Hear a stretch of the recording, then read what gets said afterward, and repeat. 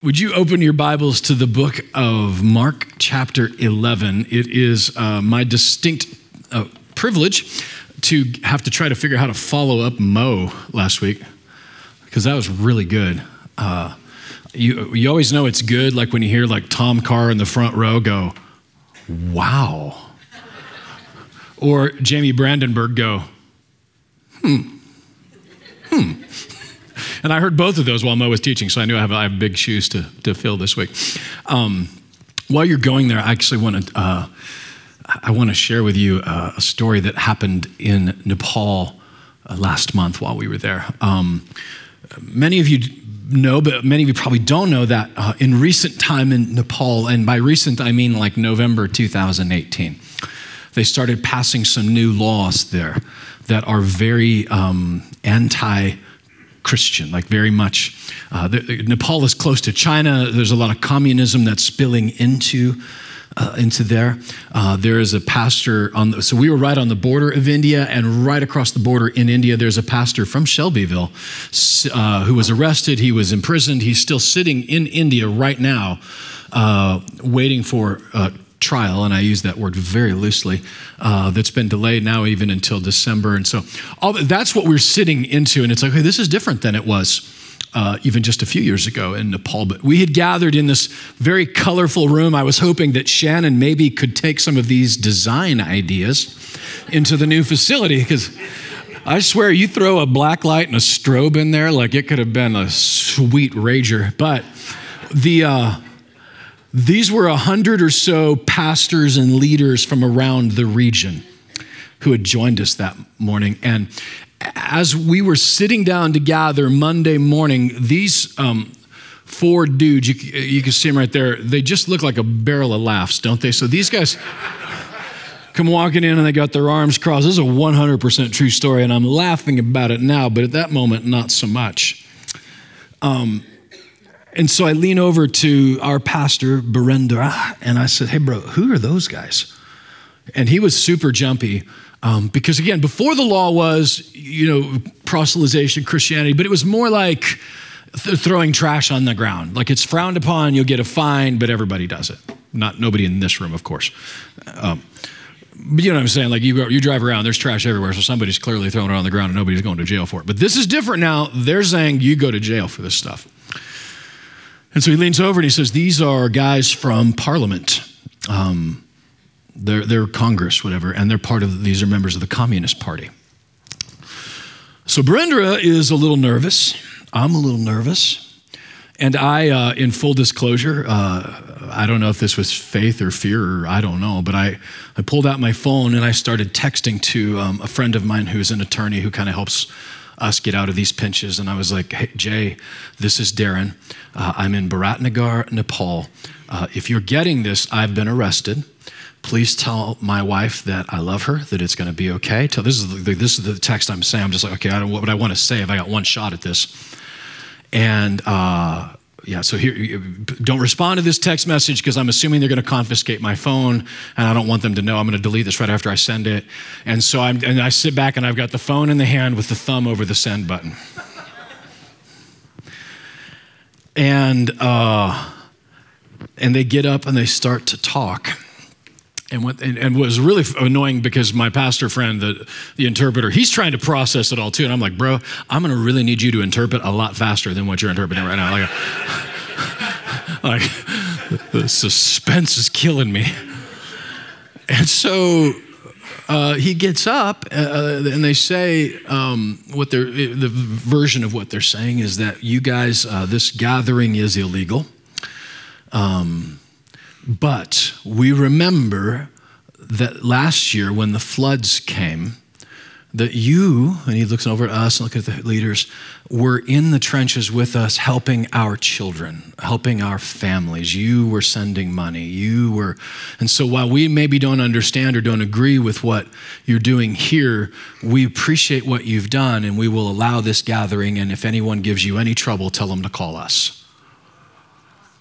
And then they got up and they lit a unity candle. I guess those are not only used in weddings in Nepal, but in church. They shared a little bit of the gathering, and here's, we bless what you're doing here. Whatever the communist word for bless is, I don't know what that even would be. But, and by the way, this guy over on the far right with his arms crossed, you really can't see him very good in that photo. He really was a breath of fresh air. He turned out to be the chief of police for Bharatnagar. He came the next day and had a meal with us, and we talked about Jesus and why we're doing what we're doing and why we would fly all the way around the world to this no-rent, nowhere town in Nepal. And I believe that there are seeds that are being planted in the lives of these government leaders in Nepal that are gonna, and by the way, 62 unreached tribes in Nepal, 61 now, because we planted a church while we were there in an area that is unreached with an indigenous pastor who is there right now, today, doing the work of the kingdom of God. So I mentioned that because these guys were the equivalent of the religious leaders that Jesus was encountering, okay? They had the power to imprison him. They had the power to turn him over to authorities. That's who he was encountering here. And in Mark 11:27, it says that they came to him and saying, what gives you the right to do what you're doing? And it's in a modern parlance, it's who do you think you are walking in here, turning over our tables, cursing our fig tree, saying that you say unto this mountain. Remember what we learned last week? Say unto this mountain. And he was standing at the base of the Temple Mount where the law, where regulations and religion was born. You say unto this mountain, and it'll be cast into the sea. Say with your heart, say with your mouth, believe in your heart. It was the language of faith, the saving faith. He was literally popping their balloon. So they're not in the mood for this. And he answers their question, like, who do you think you are? He answers the question with a question. And then verse 1 of chapter 12, he answers it with a parable. And I want to start reading right there, chapter 12, verse 1, that Jesus then began to speak to them in parables. A man planted a vineyard. He would put a wall around it. He dug a pit for the winepress and built a watchtower. And then he rented the vineyard to some farmers and moved to another place. At harvest time, he sent a servant to the tenants to collect from them some of the fruit of the vineyard. But they seized him, they beat him, and sent him away empty-handed. And then he sent another servant to them. They struck him on the head, treated him shamefully. And then he sent still another, and that one they killed. He sent many others, some of them they beat, but others they killed. In verse 6, he had one left to send, a son whom he loved.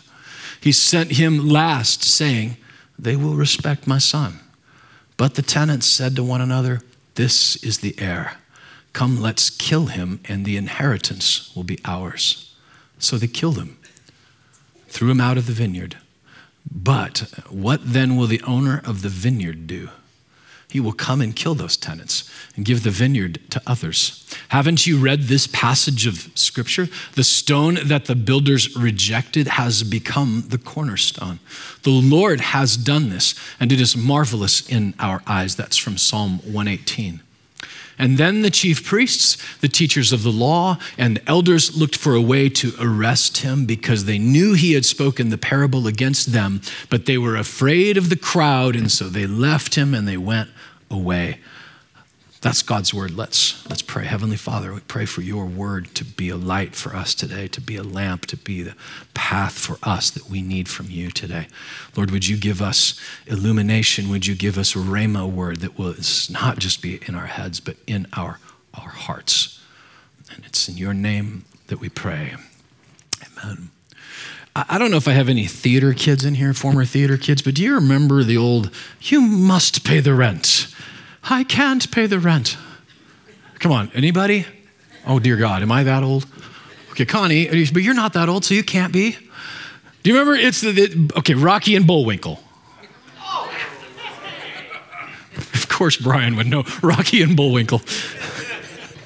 All right, look, I got to do it just because you don't know. So when we were kids, maybe it's a Nebraska thing. Did they do this in the North Dakota? Canadians? No? They would fold this up, and they would fold it like a bow, and it would be, yes, Connie knows, all right? So I'm not the only one. So it's the story of this woman who can't pay the rent. Okay, Lynn's getting it, yeah. You must pay the rent, because mustaches are apparently evil in theater. I don't skates, not you, of course. Yeah, you must pay the rent. But I can't pay the rent, right? And it goes on, and then in walks Dudley Do-Right with the bow tie and saying, I'll pay the rent. Right. Now, you kids with your little YouTube and your little things, this is how we used to entertain ourselves, right? We didn't have TikTok. I didn't have Vine. We had to make our own. But as I was reading this, I'm like, oh, this is the first version of you must pay the rent. I can't pay the rent. I'll pay the rent.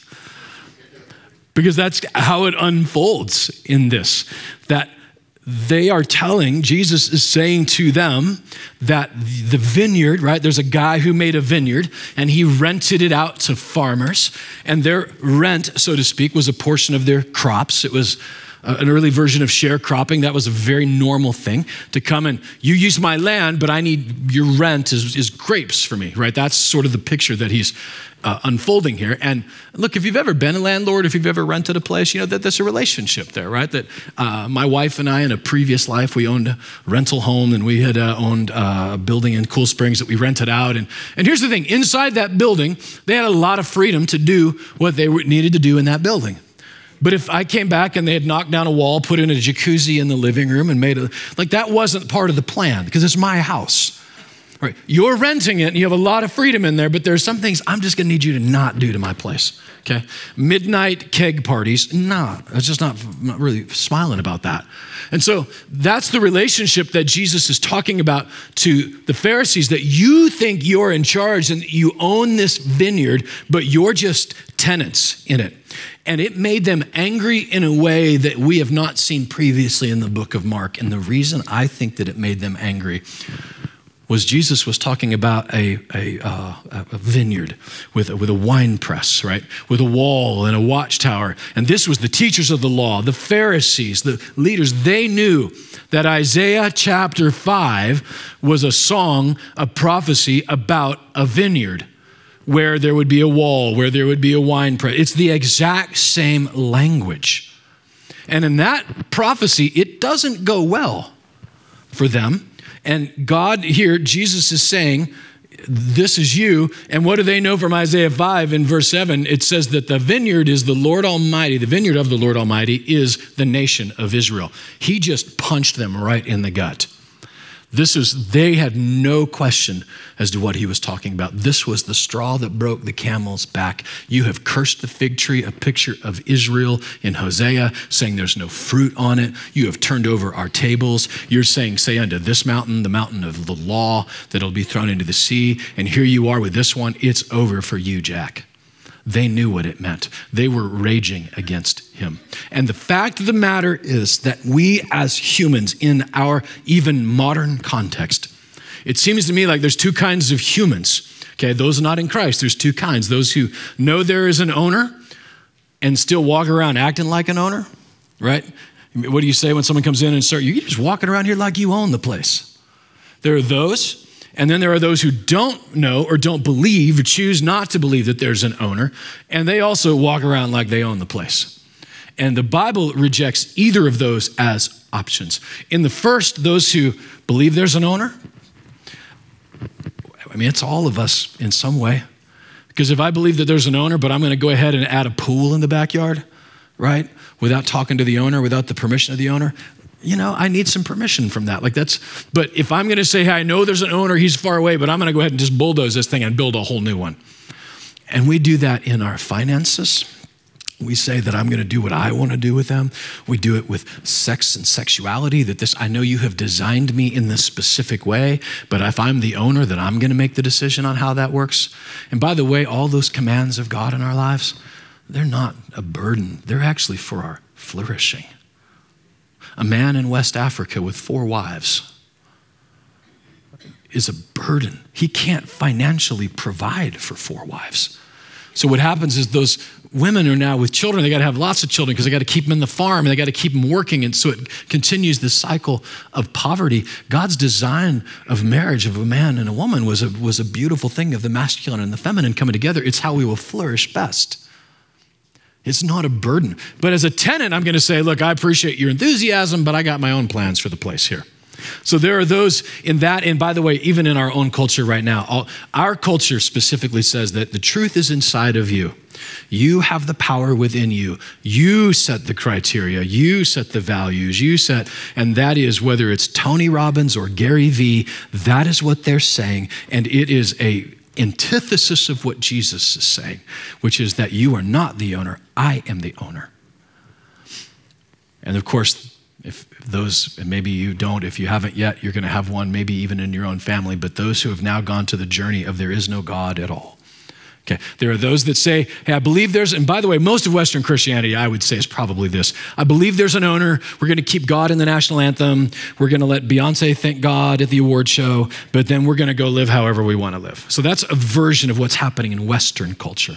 But then there's the other that says, there is no God at all, and I'm the owner. And I don't know how many of you have spent much time reading Nietzsche. I wouldn't recommend it. It's not the most exciting reading in the world. But what I appreciate about Nietzsche is he was really one of the only and maybe the last intellectually honest atheists. Because Nietzsche, as a philosopher, came to the conclusion that if there is no God, then I have to admit that there is no right and wrong.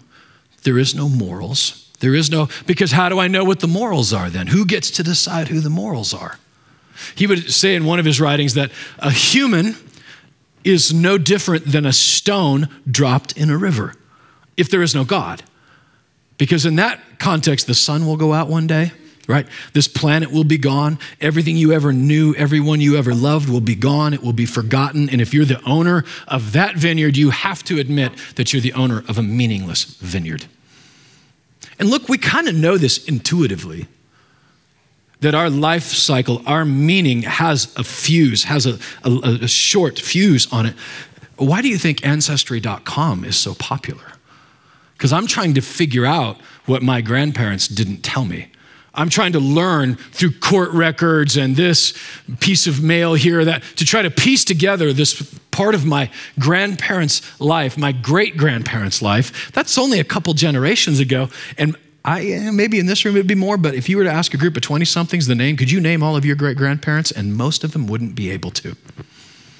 Because their meaning stopped when they left. And that's, if you don't believe that there is a God, you have to come to that conclusion, if you're going to be honest, that you're in a meaningless place, that this is not. But the truth of the matter is that is why God, even in this vineyard, is saying that if I'm the owner, okay, there's something beyond here, that there will be meaning. And it will, what did Jesus call it? Fruit that will last.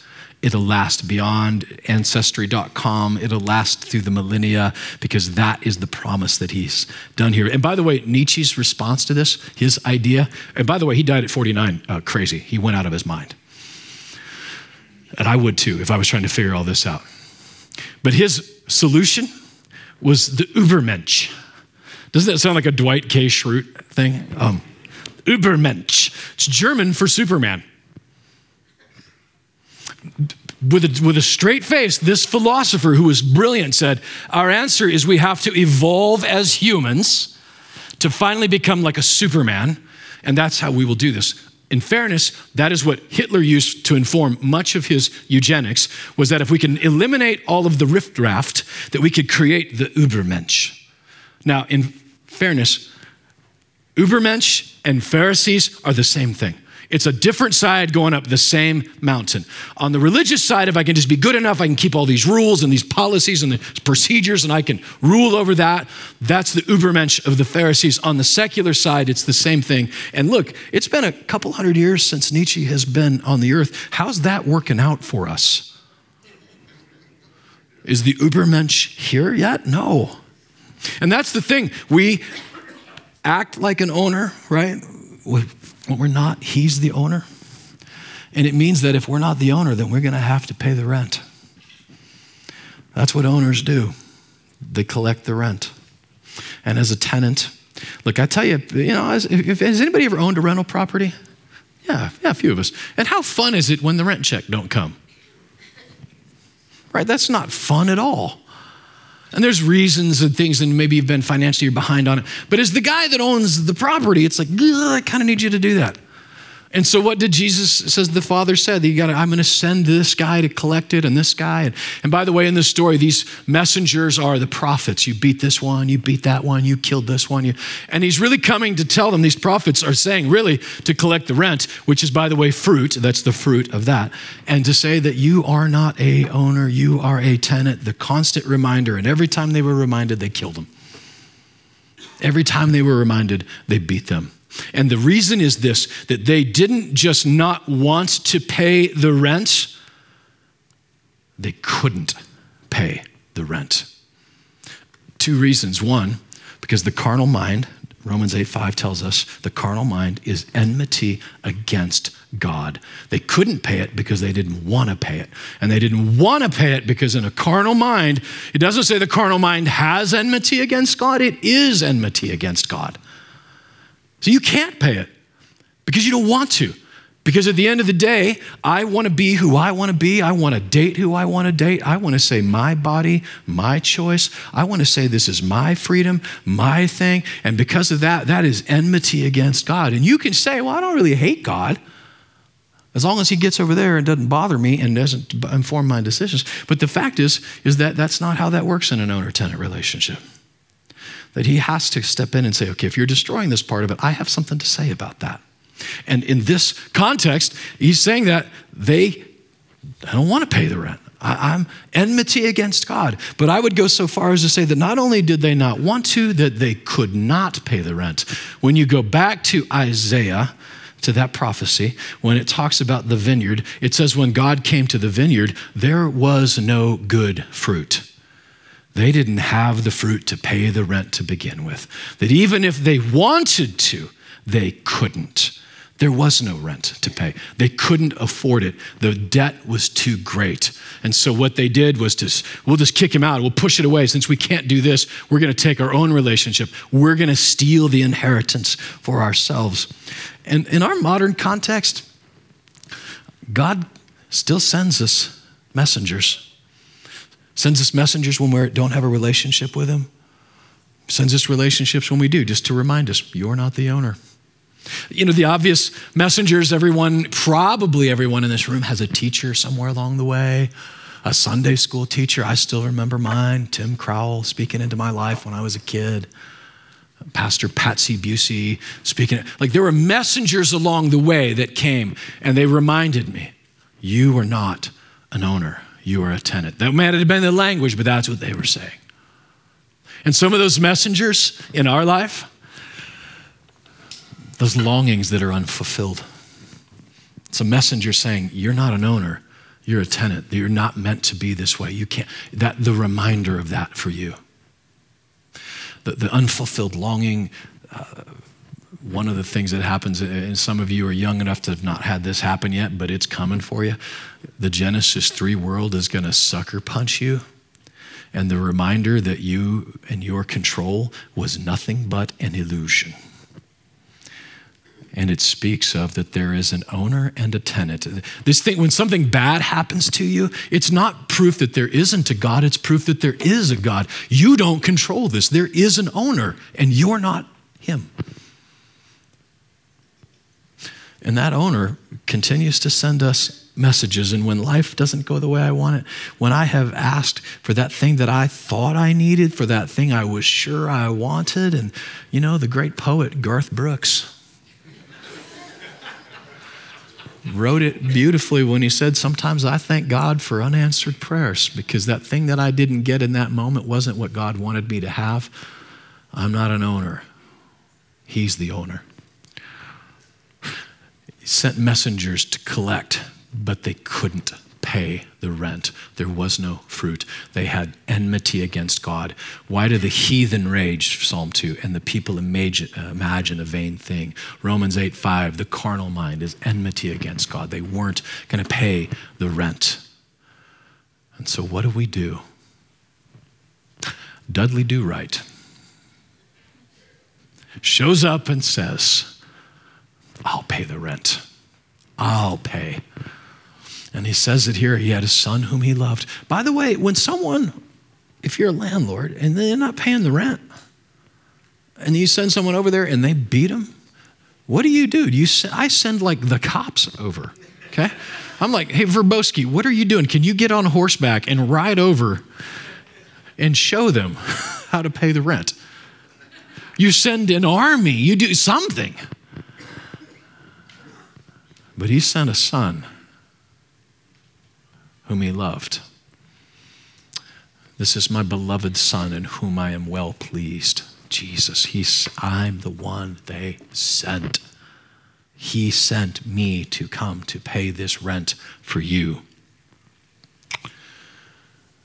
Because the truth is all the religious activities in the world, they're not going to save you. In fact, there's a quote from an old Flannery O'Connor book. One of the characters said this.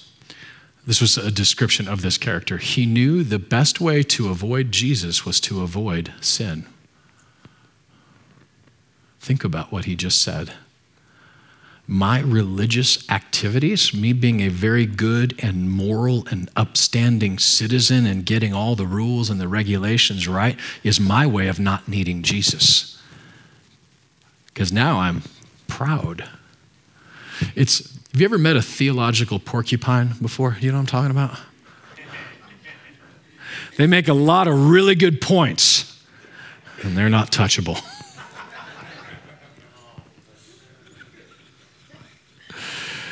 Which is why most religious people are kind of mean. Like when you come across someone religious, and Twitter is full of this right now. Like Jesus died, he resurrected from the dead, and he's grace and mercy. And so why are you so mad about that? And the truth is that they're mad because they're even using that to avoid Jesus. And we have this way where we will, in our own life, when I'm making this decision, I'm going to handle my marriage the way I want to. I'm going to handle this. Okay, Jesus, I know you've asked me to do this, but I'm going to do it this way. It's my version of killing Jesus and building my own in that context. The theological porcupines. Now, here's the thing. It sounds like I'm saying to you this morning that the answer to this is to become a really good tenant, okay? Because Jesus has come, he's going to pay the rent, the stone that the builder rejected, right? That is the stone that becomes a cornerstone. That stone could either crush you or you can build on top of it. There is no middle ground. So Darren, aren't you saying if you just become a really good tenant, that's all that matters? Remember what we've talked about in weeks previous, that when you're reading a parable, it's important to recognize who you are in the story, okay? The characters in this story.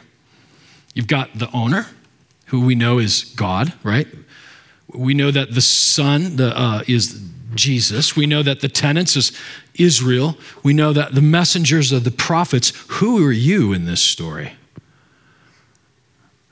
Because if you're a tenant, then your life is going to be spent working and building and trying to make him happy so I can pay the rent, and it'll never happen because the fruit will never be enough. Are you a tenant? There's one more character in this story, and that is he's going to give it to, quote, the others.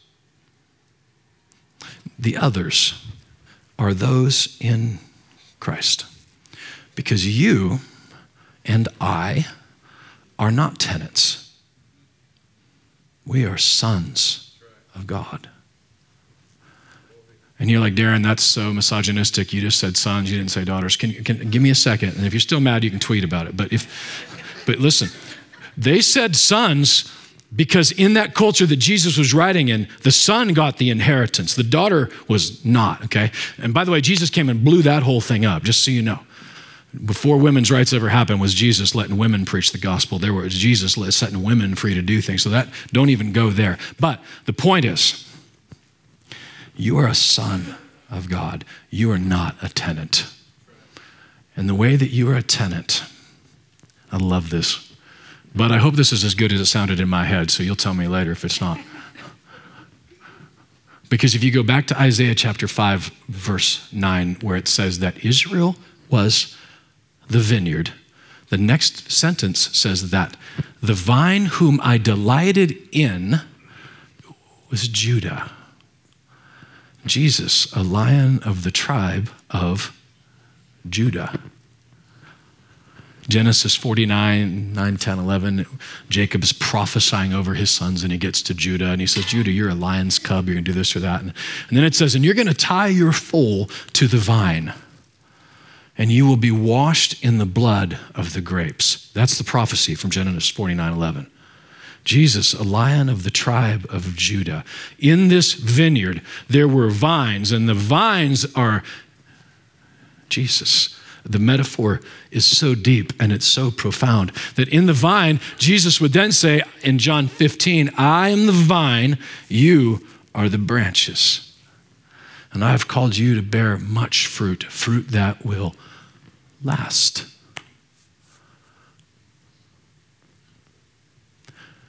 I want you to do something for me at some point. Drive out by Arrington Vineyards. And I want you to look at those vines. And tell me if you see a single one of them struggling and straining and freaking out and pressing on and stressing, trying to make fruit. They're just hanging in there. They're just letting the gardener do his work. And as long as they're attached to the vine, if you remain in me and I remain in you, grafted in, the New Testament is just pregnant with this kind of language. Fruit isn't an effort, it's a response. It just happens. And you're not the gardener in this story. You're not the tenant. You are a vine, a branch attached to the vine. And because of that, now you, Galatians 3:28 says that you are not just out that you are a son, you are an heir, a co-heir with Jesus. Look, you know who's not paying rent at my house? I'll give you one guess. You know who's not going and paying for stuff in the pantry? Because they're my kids. Now, do they still honor our home? And do they still honor the thing? Well, sometimes. But did they? I'm sorry. Full disclosure. But they do it because they're a son. They don't do it because they're a tenant. Jesus, the stone that the builder rejected, he says that this stone is either going to crush you or you're going to build on top of it. There is no middle ground. You are either the owner or you're the owner's son. You can die like a tenant or you can live like a son. There is no middle ground. And that's the promise of God. That's the goodness of his grace. It's like he just drops a grace bomb right in the middle of this passage and is blowing up all over us, that the implications are massive for us. The reason he's throwing that mountain into the sea, the mountain of the law, the mountain of religion, the mountain, if I just be good enough, then I'll get something, is because there was no fruit from that. He cursed a fig tree because it had leaves, because it didn't have fruit, because it wasn't the season of fruit. That was the season of the law. It was the season of the 10 Commandments and that. But now we're in a new season where you can have fruit because you just remain attached to the giver of the fruit. And by the way, what is the fruit of the Spirit? Love. And I've said this before, but it might bear repeating. It says love, joy, peace, long-suffering. But it says the fruit of the Spirit is, not are. Fruit of the Spirit is love, singular. And then it says love, long-suffering, joy, peace. The fruit of the Spirit is an apple. It's red, it's juicy, it's crisp, it's tasty. The rest of those are just describing love. And Darren, how do you know that? Because 1 Corinthians says love is patient, love is kind, love. It describes it there. I'm just letting the Bible interpret the Bible. The point is that fruit that will last, of you just hanging in there with the Father, of I'm no longer a slave to fear. I'm no longer a tenant that's renting that can't afford the bill. I have just been adopted into the kingdom of God. I am a branch that's been grafted in, and the fruit that I produce now is not fruit just for me, but fruit for him. And that's a way different way to live. The typical American Christianity, right, which is that if I just do this, then he's going to do that. And we have this little deal in place. And so what happens, of course, is when When something didn't happen the way I wanted it to happen, then that means either God has betrayed me or I am in so much sin that he can't possibly bless me. That is not a son. That's how a tenant thinks. Do I still get to let God define how I'm going to be married and define? Absolutely. Because I'm a son. And most of us probably, I don't know, all of us, but for sure some of us, we didn't really have a good relationship with a father. Even I don't know, father, how is that supposed to be? But even if you didn't have a good relationship with a father, the only reason you know that is because there is a picture out there somewhere that is a relationship of a good father that you know exists. Even that is a clue to where you're supposed to be. Gang, speak unto the mountain of religion in your life this week and cast it into the sea. I think in the body of Christ, at the core level here, there's depression and anger and sadness and all that. But underneath all of that is there's water under it. And that water under it is because I have forgotten that I'm a son, because I'm trying to live in this religious way and the freedom that Jesus came to give us. That water is all about his grace, all about his love, all about the work that he did. And because of that, now I'm just a son. I have the full privileges, a co-heir with Christ. Are you kidding me? I don't even know how that works. What did it say they wanted to do? They wanted to steal the inheritance. Psalm 2 says that the inheritance for Jesus, I'll give you the heathen for an inheritance. If you are walking with Jesus today, you as a heathen who became you are the inheritance that Jesus got. And now we are full-blooded sons and daughters of God enjoying the privileges of what a son gets in the inheritance. Stand to your feet. Let's pray. Oh, Lord, it's 10. Sorry. I got kind of excited. Heavenly Father,